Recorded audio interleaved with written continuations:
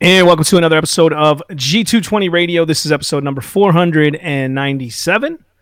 Mike, you ready for this one? Yeah, I'm so ready. I forgot my glasses. Are you going to need them? No. See, I have glasses, but I hardly ever wear them. They do help when I'm sitting in church and I'm trying to look up at the screen, or the pastor's got something up on the screen, or something from a distance. They do help me, but I'm not used to wearing them. And at work, it's very difficult for me to try to wear them because I'm not used to it, and my peripheral vision, and I'm just not used to it, and so it throws me off. But I know that at some point here, with all the blue lights and things with the computer screens and phones, and I know that's not good for your eyes, and that's probably strains on my eyes as well. So I might have to get used to them and wear them more permanently. Yellow tint? Get the yellow tinted ones for the podcast. It can be our little thing. So we wear yellow tinted glasses on the podcast. Yeah. Well, tonight we've got a good program lined up for you tonight. We're going to have a conversation with an Anglican. That's the only name I could come up with for tonight's program. I wanted to come up with something catchy, put it out there, but that pretty much explains what we're going to be doing here on the program tonight. It's episode number 497. We are just 3 episodes away from our 500th episode. You're going to want to tune in for that. We're going to be talking about Galatians 2:20, along with some memorable moments from the past 500 episodes of G220 Radio. Some things maybe that we didn't care for per se, things that didn't go as planned, or maybe some guests that we've had on. We've had some guests on that have apostatized the faith. We've had some Christian rappers on who were strong Christian rappers, and then they're no longer claiming to be Christians anymore. And so we've had some others do that as well. And it's a sad thing to see. But those things have happened, and so we're going to talk about some of those ups and downs, the highs and lows of G220 Radio. 500 episodes, 500. Man, this is a long way since we began on Blog Talk Radio. Mike, when you came in with Tongue Waggers, was that still on Blog Talk? That was still on Blog Talk, yeah. It was still on Blog Talk. In fact, that's how we started going to Google Meet to record live, and that's how I snuck my way into G220 Radio. Yeah. Mike worked his way into the team here. No, but he's a valuable asset to G220 Radio. Mike with his MDiv, so he can theologically set us straight when we need it. Yeah. It's somewhere back in that corner. Yeah, it's back there somewhere. But we're going to have a conversation here with an Anglican. This is our guest here. Let's bring him on. John Agbosim. Hopefully I said that right. Yes. I know how.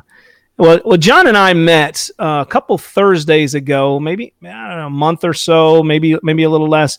But it was, I was downtown in Elyria passing out gospel tracts. And one of the things that doesn't happen often is somebody says, thanks for what you're doing, or kind of encourages you for sharing the gospel. Well, John did that, and it sparked a conversation. I think we went for maybe like 20 to 30 minutes just having a good, gracious conversation back and forth. We weren't arguing with each other. He's an Anglican, I'm a Reformed Baptist, but we were talking about some of the things we agree upon and some of the things we didn't agree upon, and just had a good conversation. John, is that the same recollection that you have, or I hope? Definitely. That was a very good conversation. It was great to meet you, and I thank you for inviting me on. Well, I'm excited to have you on the program. I think before the program, I was telling you that there's only a couple Anglicans that I know. And as far as what I know about the history of Anglicanism, it was very, after the Reformation, and you can correct me if I'm wrong on this, Mike, you can correct me because you know more church history than I do.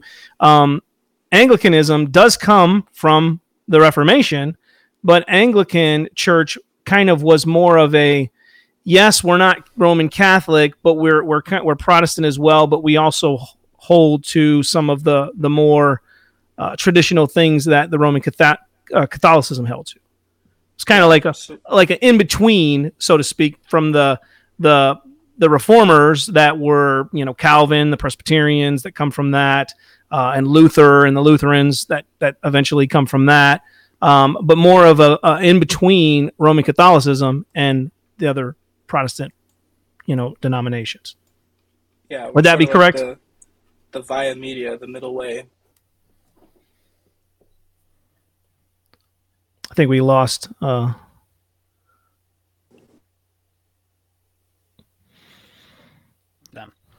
Yeah, I think he's trying to figure out maybe to pre-curse it.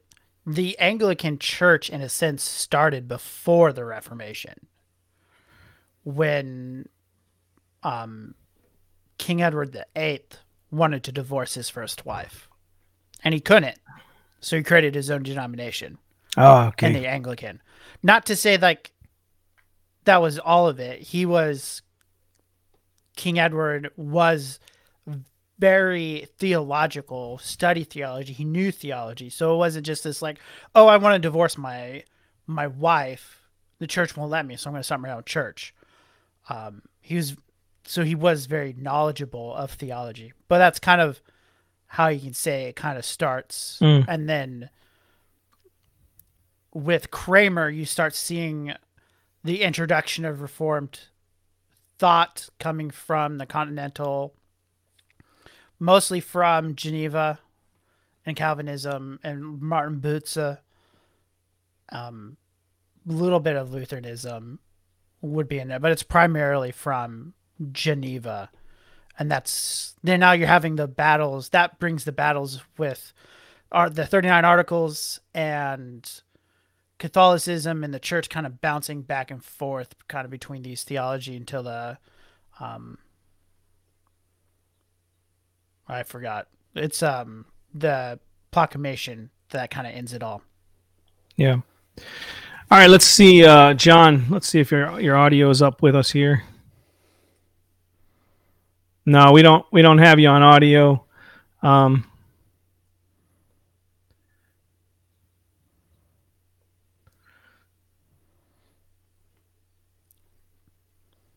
Well, no, we don't have you. Maybe if you go out and come back in. So, trying to think of anything to say. So yeah, we call him. Keep it. So to kind of define, and John can correct me if I'm wrong. So in America, what we call Anglican isn't necessarily the same as Anglican in the COE or the Church of England. We would call kind of the Church of England Anglicans are called Episcopalians. That's the predominantly and closest change. In recent years, within the last 10 years, if not just a little bit longer, the conservative Episcopalians have kind of left the church and started kind of Anglicanism in America, following the bishop in South Africa, if I remember right. It's an African bishop who is more conservative, and still part of the broader Anglican community, with the Bishop of Canterbury as the head. Hey, John, we're not getting your audio. Why don't you go out, like click off the screen and then click back on that link that I sent you and come back in, and let's see if that does something.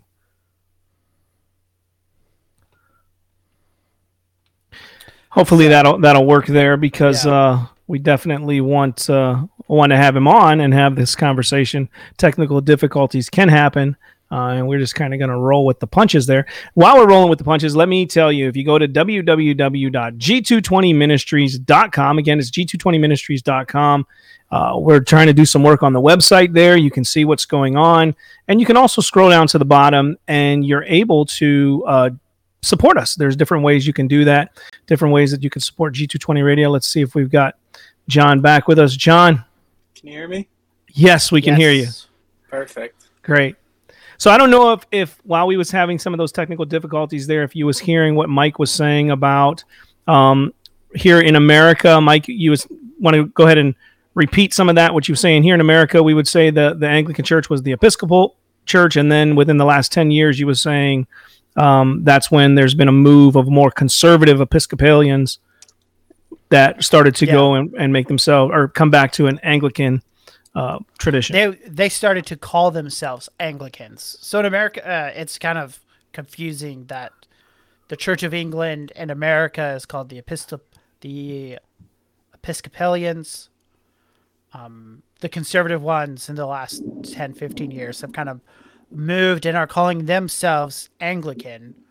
They're still related. It's just, do you kind of follow the more progressive Bishop of Canterbury, or are you following the bishop out of, I think it's South Africa? I know it's in Africa. It's the conservative bishop in Africa. And those are kind of your main two. There's probably offshoots off of that also. Yeah, so I guess it would be good to I can discuss like the general history, which I know you were touching upon a bit before. I think you said it was Edward the Eighth that split. It was actually It's King Henry Henry. the Eighth. Yep. Yeah. But there's a common like misconception that the reason that he split was because of his divorce, which is a bit more nuanced than that. So basically, in the early church, Christianity first reached England in around the third to fourth century, and England has always had like their own sort of distinct expression and tradition of Christianity, similar to how like in Ethiopia, like Ethiopian Christians have like a traditional yet distinct sort of expression of that. And that's always been around in England, and it persisted all the way up until the Reformation. And King Henry VIII was actually a very staunch Catholic.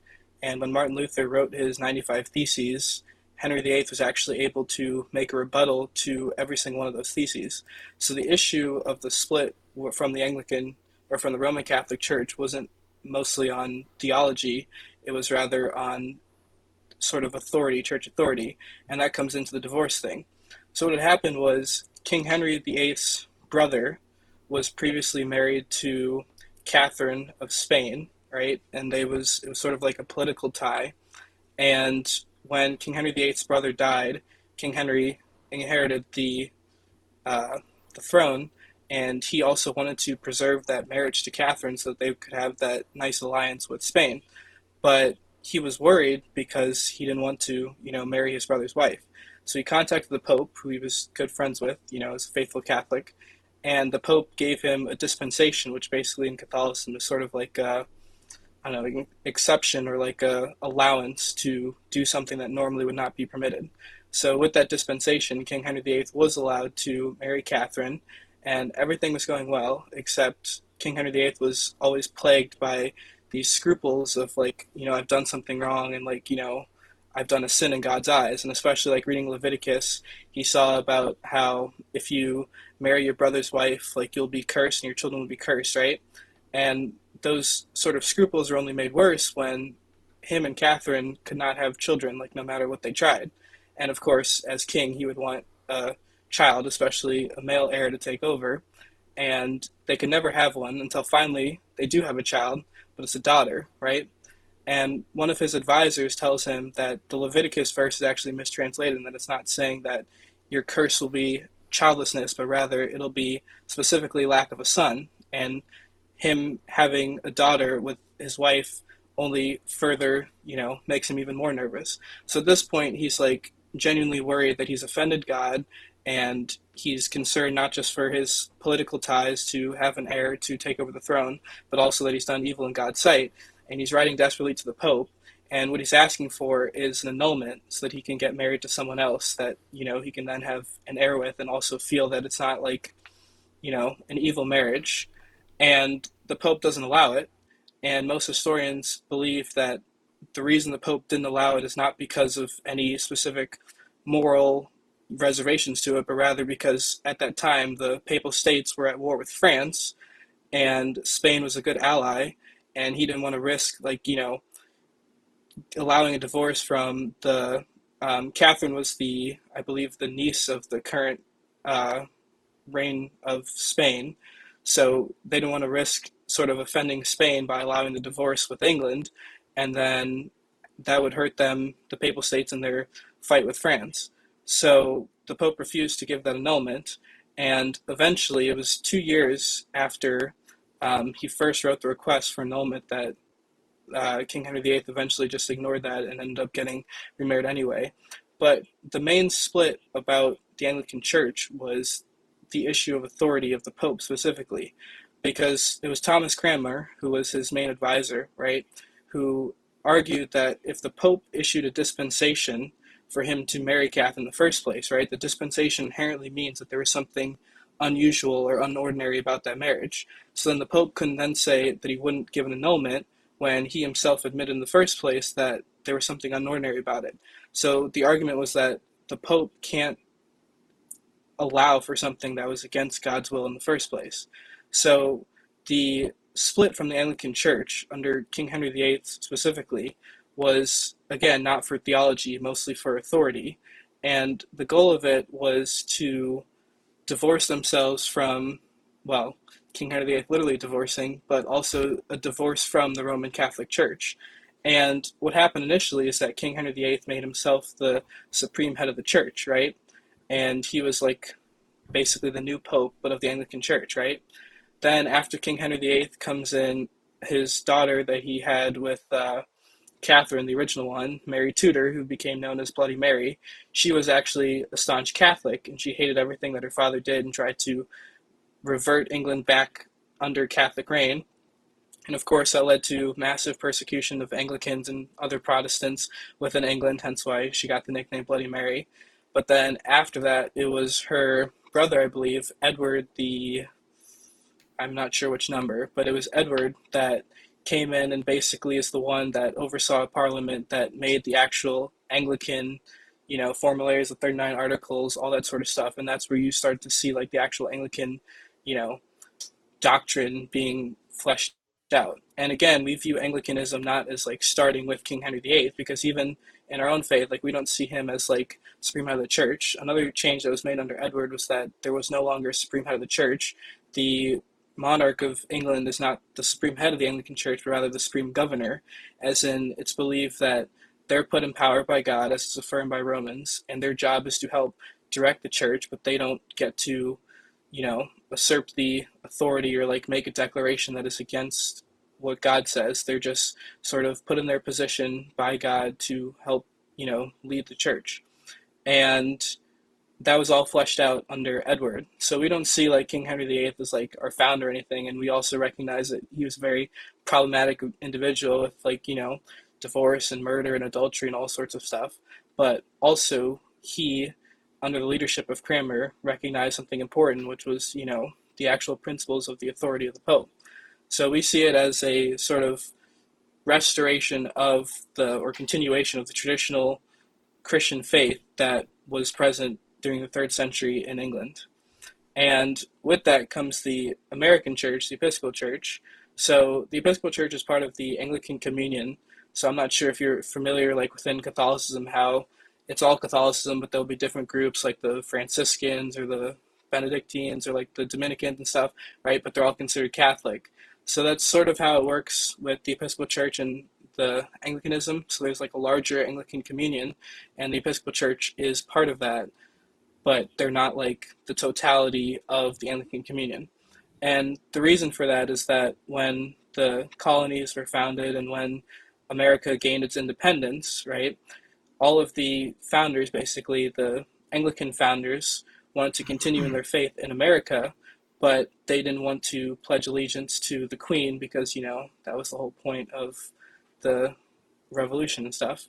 So they actually had to go to Scotland and were laid on hands by the Bishop of Scotland, who gave the episcopacy to the Americans as they started their new country, and we became known as the Episcopal Church. So the way that it works with the Archbishop of Canterbury is that he's not like a pope. He's known as the spiritual head of the church, right?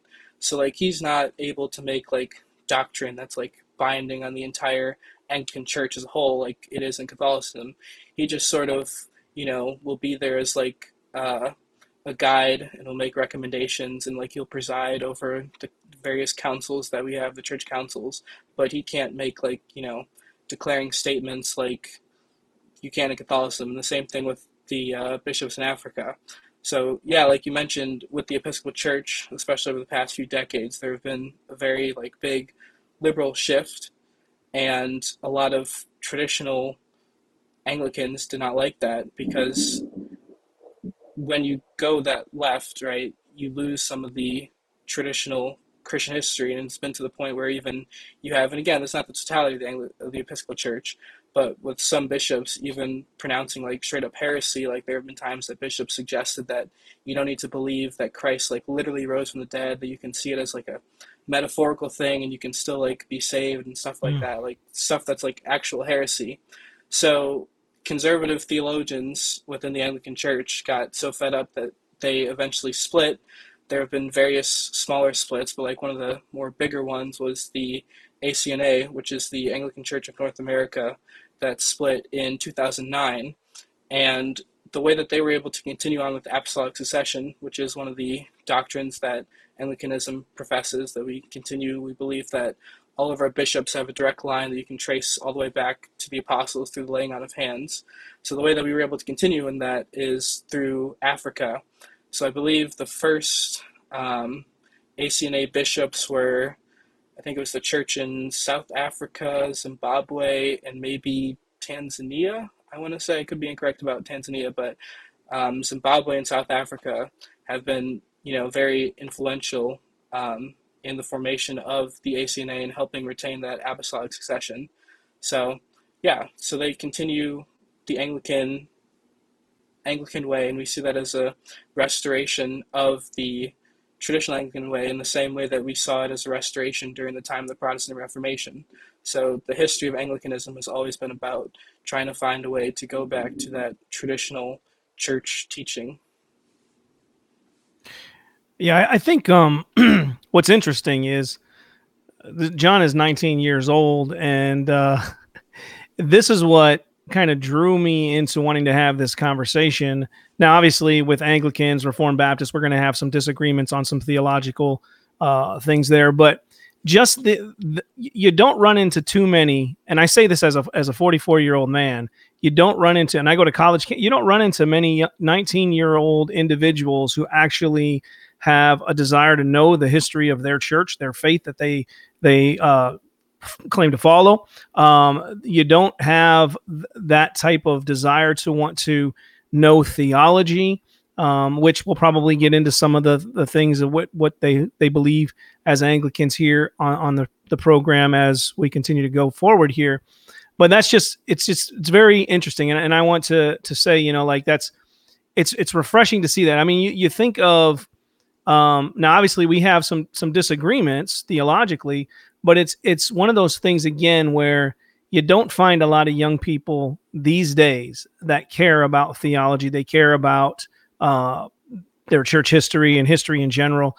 And so, yeah, Larry says he's pretty well spoken for sure. But John, we kind of got rolling and we had a little bit of the technical difficulties and we didn't get to let you introduce a little bit about yourself and where you kind of came up in, what religious belief you came up in and what led you to Anglicanism, or if you'd always been in it. So we're going to go ahead and give you a little bit of time to do that as well. So I want to go ahead and turn that over to you. Tell us a little bit about yourself and how you came to know the Lord and the faith in which you practice today. All right. Well, I've grown up Christian my entire life. My whole family has been Christian. Actually, both of my grandparents on my mom and dad's side, they were both Anglican priests. And so not only the Christian faith, but also the specific Anglican denominational faith has been passed on down to me. But my family is from both Nigeria and the Bahamas. So the Anglicanism that they practice there is much more conservative and, traditional, not like the Episcopal Church here. But of course, growing up in America, I grew up in the Episcopal Church, and I also went to Catholic school my entire life. So I mentioned that Anglicanism is the via media between like Catholicism and like Reformed Protestantism, but I sort of only had the Catholic perspective of that for my entire life. And there was even a point in which I considered converting to Catholicism. But I want to dive a bit deeper and research more about, Anglicanism, our history, what our true doctrines are, and like what we hold to be fast, like what makes us the middle way.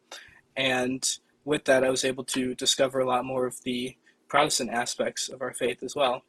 And I'm still researching, of course. That's why I want to have this discussion as well. But that is what led me to, I would say that I no longer really identify myself as part of the Episcopal Church. I would say that I'm a member of the ACNA, but right here in Toledo, we don't really have an ACNA church. But when I was in Elyria, I was there for the summer for an internship. I went to one in Cleveland. I went to an ACNA church, and that was the first time I'd been to an ACNA church. And yeah, I've just been, especially recently, just learning and reading up on the church history and the faith and what it means to be an Anglican. Mike, you're on mute. I grew up Presbyterian. So similar, somewhat history, obviously more Geneva, Scotland, and then over. But one thing I went through is we got to kind of go through a catechism class or confirmation class. I know Catholicism does something similar. Is this something that you Anglican or even Episcopalian do here? Yeah.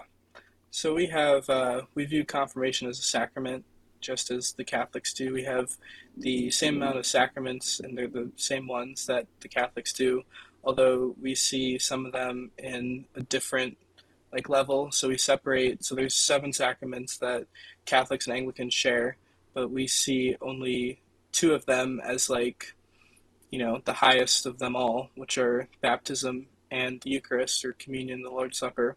And the rest we establish as we view those 2 as sacraments that were directly instituted by Jesus in the New Testament, but the other 5 we view as sacraments that have come about as of church history, but are not, on the same level as those 2. So we do have confirmation. It's not on the same level as baptism or receiving the Lord's Supper, but yes. So I did go through confirmation class, and I've been confirmed and stuff. So I mentioned that, I went through confirmation. Didn't really care. I didn't care about theology. A liberal Presbyterian. So kind of my background. But I think that's important. Not just in the church like you had it, but also in the family. And, kind of in our discussion, as you were talking about it, one sense Anglicanism, the Church of England, starts with Henry VIII, but that's not when Christianity is on the island. Yeah. I think Constantine's dad may have been one of the first Christians there, if I'm recalling my church history right. As you said, early on, 3rd, 4th century. And, the importance of tradition. I know that's kind of in especially Baptist circles, kind of shunned on in one sense. But having that connected, you don't feel like, oh, this is just here and now.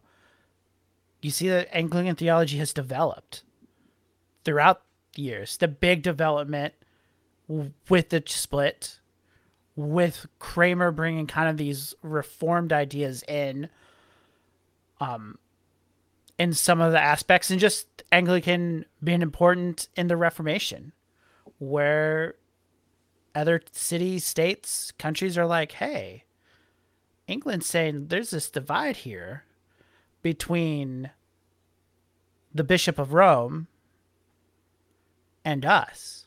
And it becomes influential throughout the Reformation. And having that, I think, just that you're 19 years old and that's something you consider. I mean, I didn't care about theology when I was 19. Cared about calculus. That's, that's what I was doing. Trying to be an aerospace engineer, rocket scientist. That was, my focus. And you joined the Air Force. Right. So. Yeah, there you go. Staying in 5-star hotels. But, that's just the, I think in this discussion that we can learn from each other is having this connection back to church history. The Catholics do a very good job of it also. I think they wrongly tell the story, but they do a job of trying to keep that connection live. Well, I was going to say too, when John was talking about how, even though it started with King Henry, that it still goes back. They're still looking back further, right? Mm-hmm. And see, and Roman Catholic, like you just said, Mike, Roman Catholics do that. We do that as Protestants too. Like, I mean, even our independent fundamentalist Baptists who do not, and we love them. I'm just saying they do not believe that they come from the Protestant Reformation. They have that little book, Trail of Blood, where they say they take them all the way back to, and in joking, John the Baptist. He's the first Baptist, right? So, but the reality is we all say, this is why I think when I came into Reformed theology and I went to my first Reformed Baptist church and they were quoting the Apostles' Creed or the Nicene Creed, I think it was the Nicene Creed, and they mention one holy Catholic church, I'm like, whoa, wait, what do you mean, right? Catholic. Because at that time, I was still getting into Reformed theology, and that was a new term for me because I'm only associating Catholic with Roman Catholicism. But yet understanding that Catholic, small c, means universal. We're a part of this body that goes all the way back. And so every one of our denominations are going to say, we're going to trace back to this roots with the Reformation. Let's get back to the Bible. Let's get back to those beliefs, sola scriptura, not some of the traditions that came in that elevated those traditions over Scripture, but let's get back to the Scriptures. And so I think we would all say that to a degree, that there is this. I mean, we've been talking about it when we're doing the series on the 1689, and we're going through the church. And we're talking about how we're connected universally to the saints. We're part of one body universally. And there's going to be brothers that are of different denominations that are in there. I do have my issues with Roman Catholicism, where I do, and we talked about this a little bit when I was talking to John in downtown Elyria, that I do believe that it's a different gospel. But I mean, we're still going to find there's this history that we're appealing to where it's not like we're just this offshoot. We just started our own denomination with these new beliefs. No, we're centering them back on historical beliefs, but the Bible being that final authority. Yeah, I'd say that sums up the Anglican belief as well. So, to get into final points of discussion, you mentioned sacraments, so let's go at it, and let's talk about church structure. How is the Anglican church structure different than, I mean, we're Baptists. We believe the local church is the sole authority, and not having a hierarchical idea, but that we can come together as associations for the bigger mission. So kind of how is Anglicanism kind of set up as a church? So it's set up very similar to what was practiced in the early church, where you saw that there were specific local congregations that had authority in their specific local areas. But when there tended to be a larger dispute of the faith, like we'd see whether you could eat meat, like whether meat was clean or unclean, or like preaching to Gentiles, right? They would call a church council in which the actual apostles would gather and they would sort of debate on those issues. And we see the bishops, right, as part of continuing that episcopacy from the apostles through the laying on of hands. So not that like bishops are necessarily like apostles, but that they sort of retain that apostolic tradition. So the local churches do have specific authority over their, local areas, but when there are larger issues of the faith, they would call councils, just as they did, like I mentioned, in the New Testament, and then in general, the early church, right? They would call specific church councils that would debate these issues. And ultimately, of course, Scripture is supreme. So, like, the councils can't declare something that's, contrary to Scripture. But things that maybe aren't as clear or specific rights, the councils of bishops have the right to change or add. We have definitions for all that in our Book of Common Prayer as well. It talks about like the powers of the episcopacy and bishops and stuff.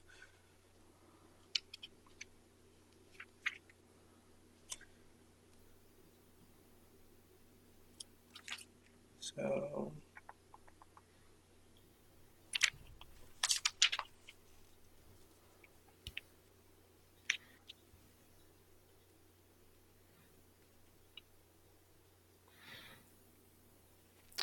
Well, while he's looking that up, let me try to prevent us from some dead air here.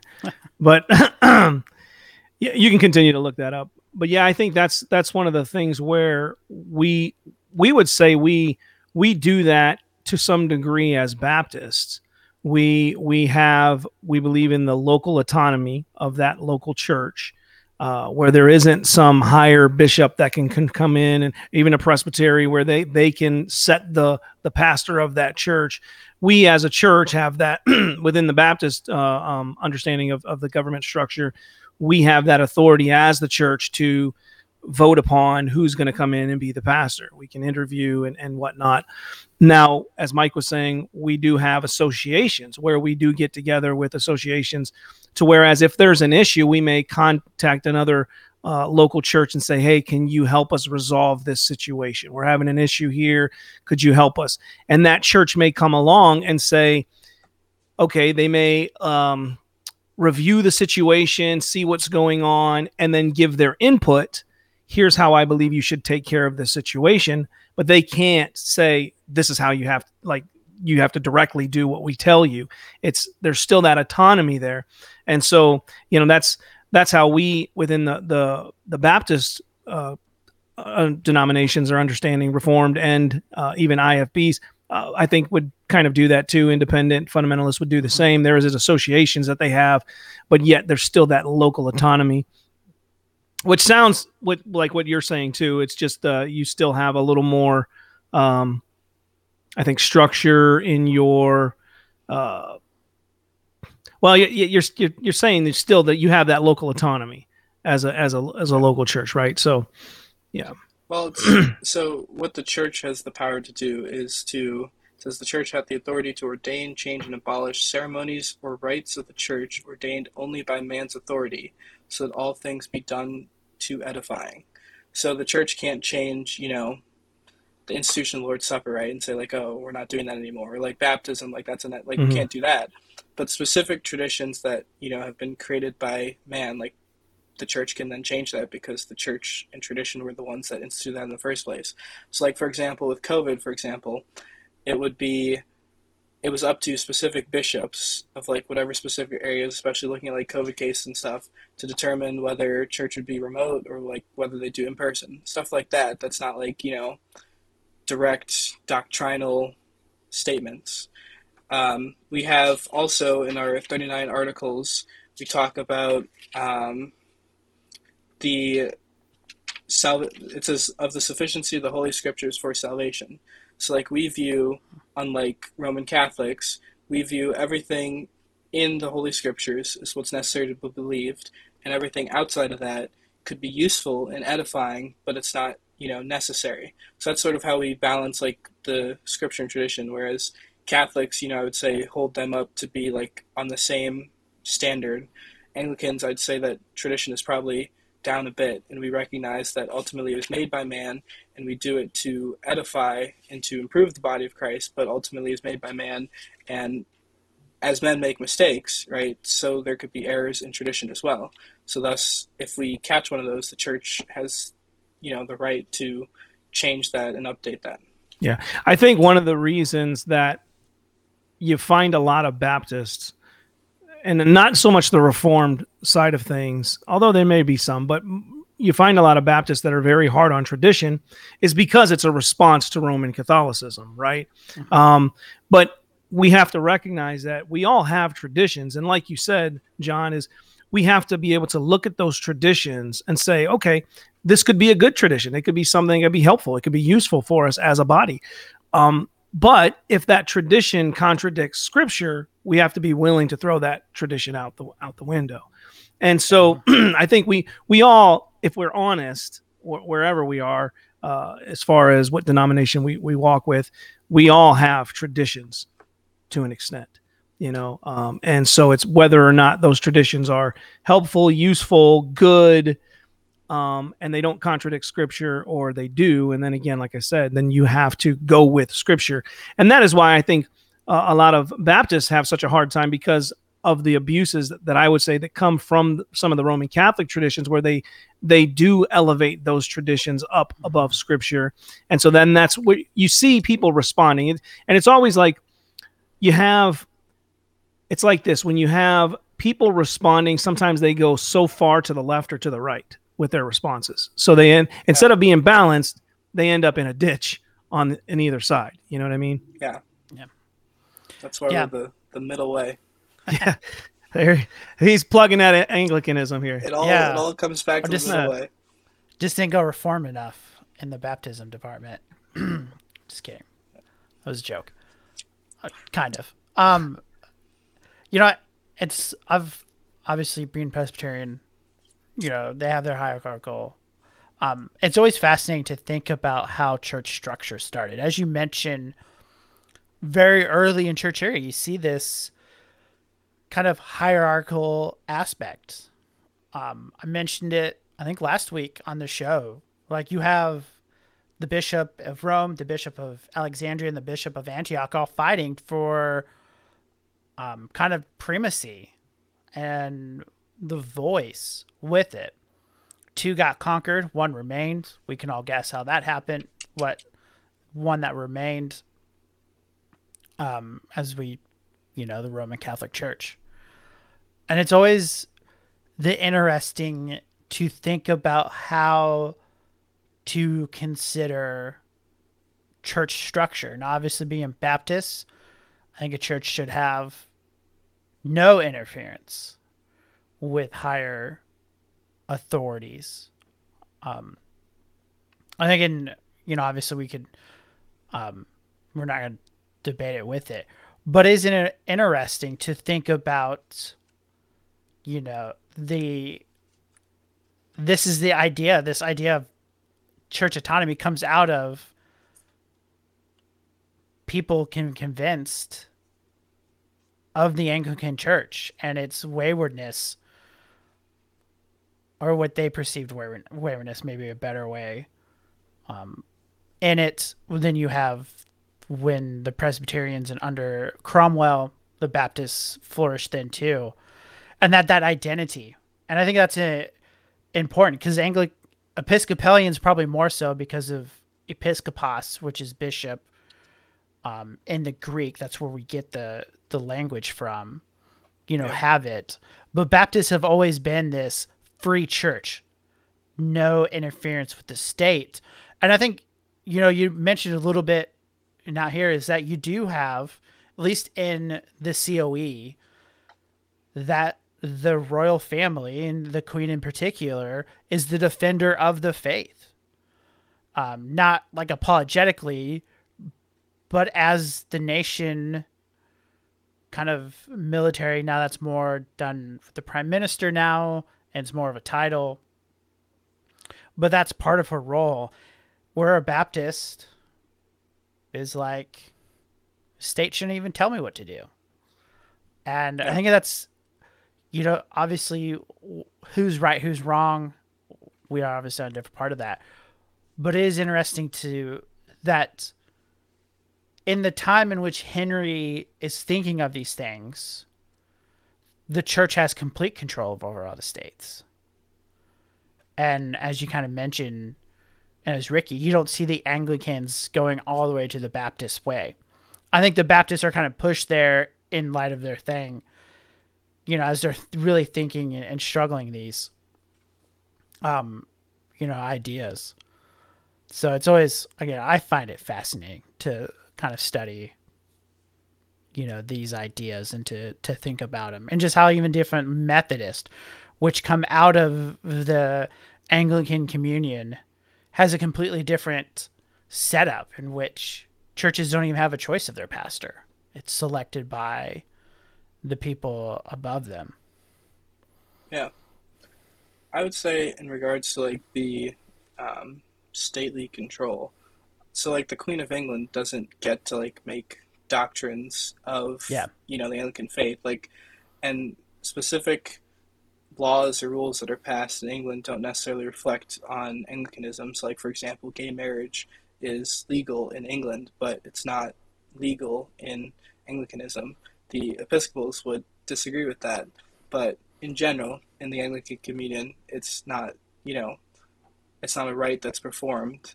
Um, and we'd also argue that the idea of like a monarch or some sort of like country reigning person having sort of a guiding role in the church is also a historical one, of course, the most notably being Constantine. And a lot of like all of the church, early church councils that every Christian denomination to be, you know, an Orthodox Christian accepts were all called by like either emperors or like, for example, the one that declares that Jesus is both fully man and fully God, or like the doctrine of the Trinity, or like the Nicene Creed, the Council of Nicaea, like all of those were called by emperors or some sort of like, you know, stately leaders, and they called the bishops together, and the bishops were the ones that discussed. But the emperors called those meetings because there was such a discord within the country, and you know they did it not just for harmony within the church, but also for harmony within the state. But even though they called the councils, it doesn't mean that the emperors themselves had any like proclamation. Like it wasn't Constantine that, you know, made all of these doctrines, but even if he was the one that called some of those councils. When you talk to atheists or those who really don't understand church history, they sure seem to think that he did. It Yeah, was all Constantine. Yeah.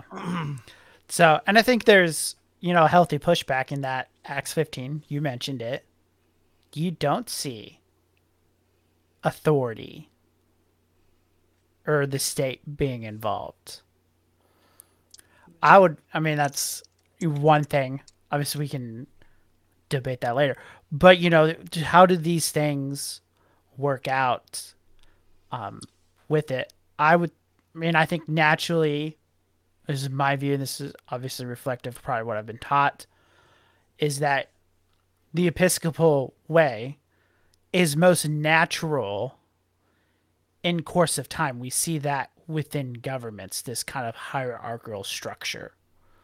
Although it does seem, at least through the travels of Acts, that the apostles, while leaned on for the importance of their training or their learned, what they've been gifted by the Spirit to speak, don't seem to have authority per se over. I think just thinking about Paul writing to Romans, saying his work of laying the foundation in the area he's at is done, and he seeks to go other places. He doesn't seem to have this kind of authority over these churches. And maybe that's his role as a church planner and an apostle. Obviously, in church, kind of how the Bible writes history, we move away from Paul and the 12 to now Peter and the 12 to now Paul and his exodus out with it. Though he still is in communication with churches, and as an apostle, he has some sort of authority over them. But I also, this comes in translating, that I think bishop and pastor are synonymous in how the New Testament talks about the leadership of the church and that's the with view. it. Yeah. Like that's the view I'd say within Anglicanism. Like a bishop isn't like, you know, super priest. Like bishops are all priests, and we also believe in the priesthood of all believers, right? But we just recognize that there are specific ministers that are called to initiate a specific office, and we view that specifically as sacraments. So, like, a lay person can't, or someone who's not a priest can't, you know, administer the Lord's Supper in Anglicanism because we have ordained priests for that, and bishops do that too. It's just that bishops take on more of a apostolic role. So, whereas, like, you were asking about like in the New Testament, like the authority for this sort of stuff, I would say that it comes from the binding and loosing power, which the Catholics also cite. but the binding and loosing power that Jesus pronounced specifically on the apostles. And even we see, I believe it's in Acts, where Paul is going to a church to preach, and he's concerned that they wouldn't accept him because, he came later than the 12. And it said that the 12 laid hands on him so that, it couldn't be disputed that he was preaching in line with, not just like the word of God, but like their authority as well. So like he has the blessing of the 12, and that was meant to be a sign to the people that he was preaching in line with the word of God, and he's not just some outsider that is going to confuse the new Christian faith. So that's where we get the idea of bishops having authority, and also the tradition of laying on of hands or apostolic succession.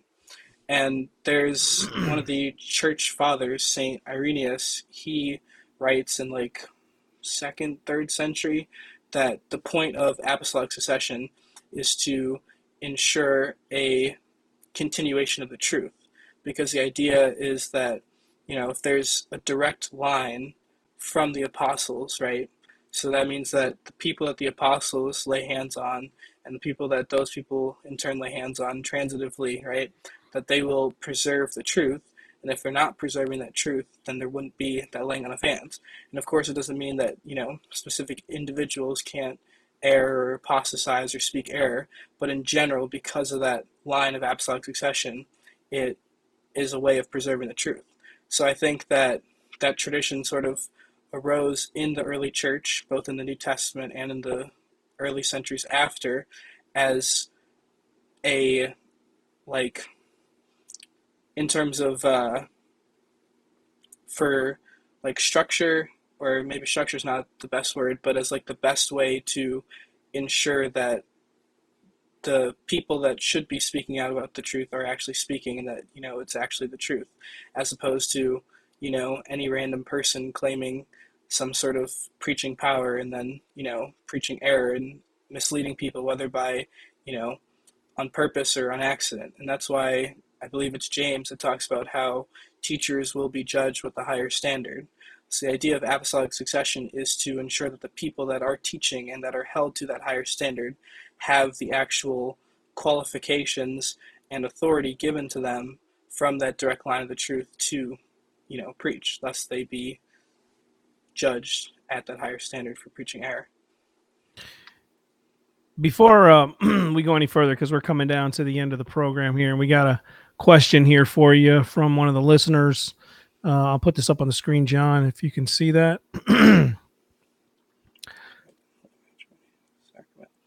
Yes, we do honor them as sacraments.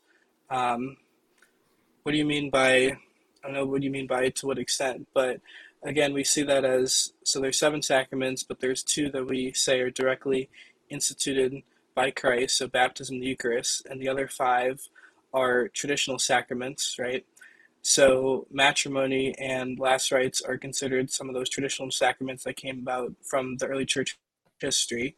So we will have, like, for people that are sick and especially in danger of dying or near death, we will institute the last rites, and we'll pray for the unction of the sick, right? And we'll pray for their healing and institute the last rites for them. And of course, there's marriage as well within the church.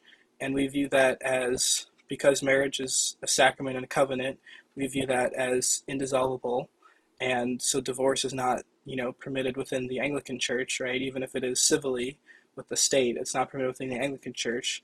The only things that are within Anglicanisms are annulments, which are the belief that, not that, like, annulments are sort of misconstrued to be like a church divorce, but annulments are actually a proclamation that there was no sacramental marriage that happened in the first place. So it's not that you're dissolving a marriage, it's that there was no marriage to begin with.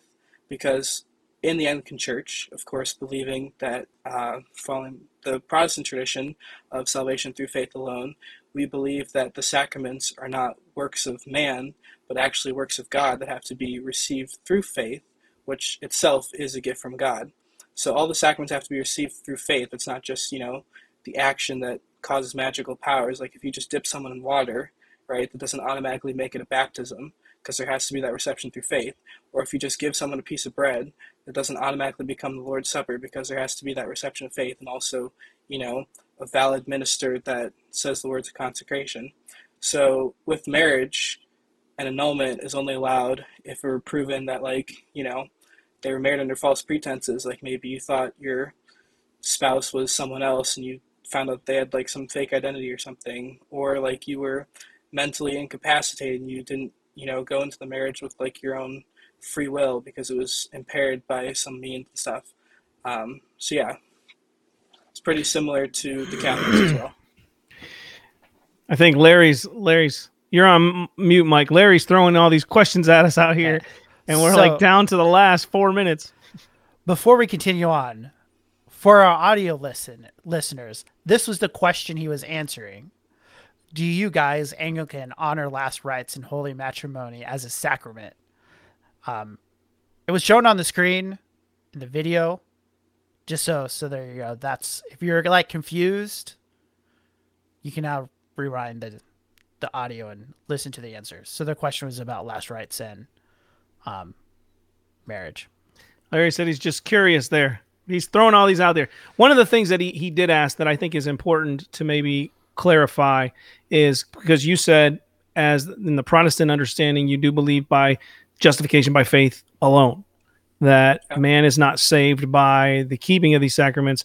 I think that's what you're saying, right? Because this is what Larry is asking here. So do you have to receive all 7 sacraments to go to heaven? And I think that's where he was trying to get down to the majority of a lot of these questions that he's asking. So I'll let you answer that, and then we're down to the last closing statements. So you can answer that, John, and then anything you would like to share with us before we close out the program, go ahead. All right. So no, you do not have to receive all 7 sacraments, just as it is in Catholicism, because some of the sacraments include, matrimony, and obviously not everyone will be married. Some will be last rites, and obviously not everyone will be in a position before they die to receive the last rites.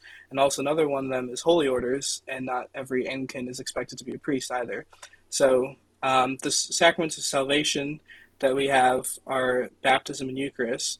But again, because we believe in salvation through faith alone, we view baptism and the Eucharist as a work of God, not a work of man. So it's not basically baptism is God's putting grace on the person as opposed to, the person doing any action that, gets grace from God. And ultimately baptism, if you look at the sign of going down in the water and then coming up, it's symbolizing of Jesus' dying and resurrection. So it's ultimately the work of Jesus that accomplishes the baptism and gives that grace. And the same thing with the Eucharist. It's literally Christ giving his body to us, not physically as the Catholics believe, but in a sort of spiritual and sacramental way. We receive it heavenly through faith. All right, Mike, any last thoughts before we close this program out? I'm glad John was able to come talk to him. It's always interesting. I always enjoy, learning about the different denominations, thinking through their theology.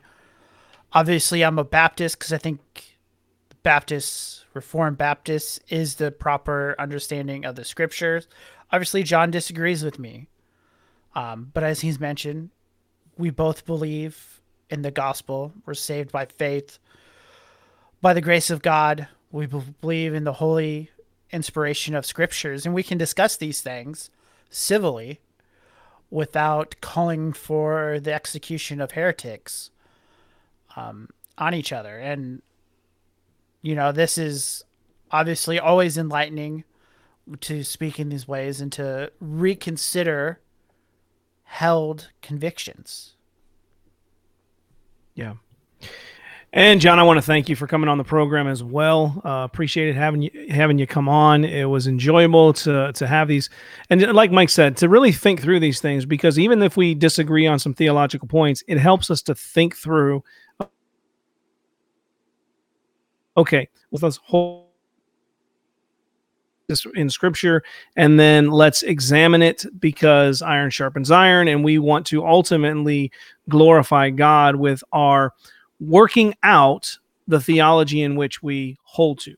So, good orthodoxy is going to produce good orthopraxy. And so we want to be able to do those things and have these dialogues where we can discuss some of the differences and learn from one another. And I learned a lot more about the Anglican faith tonight. So I thank you for that. Any last thoughts, words from you, John, and then we will close it out. Yeah, I just want to thank you all for having me, of course. I always love the conversation, and like I said, I'm interested in learning more as well on the Reformed faith and the more Protestant views of being the middle way. Yeah, well, maybe we'll have to have you back on again, and we can actually talk a little bit more some of the theology. But that's been G220 Radio for tonight. I hope you enjoyed the program. Until next time, God bless and good night.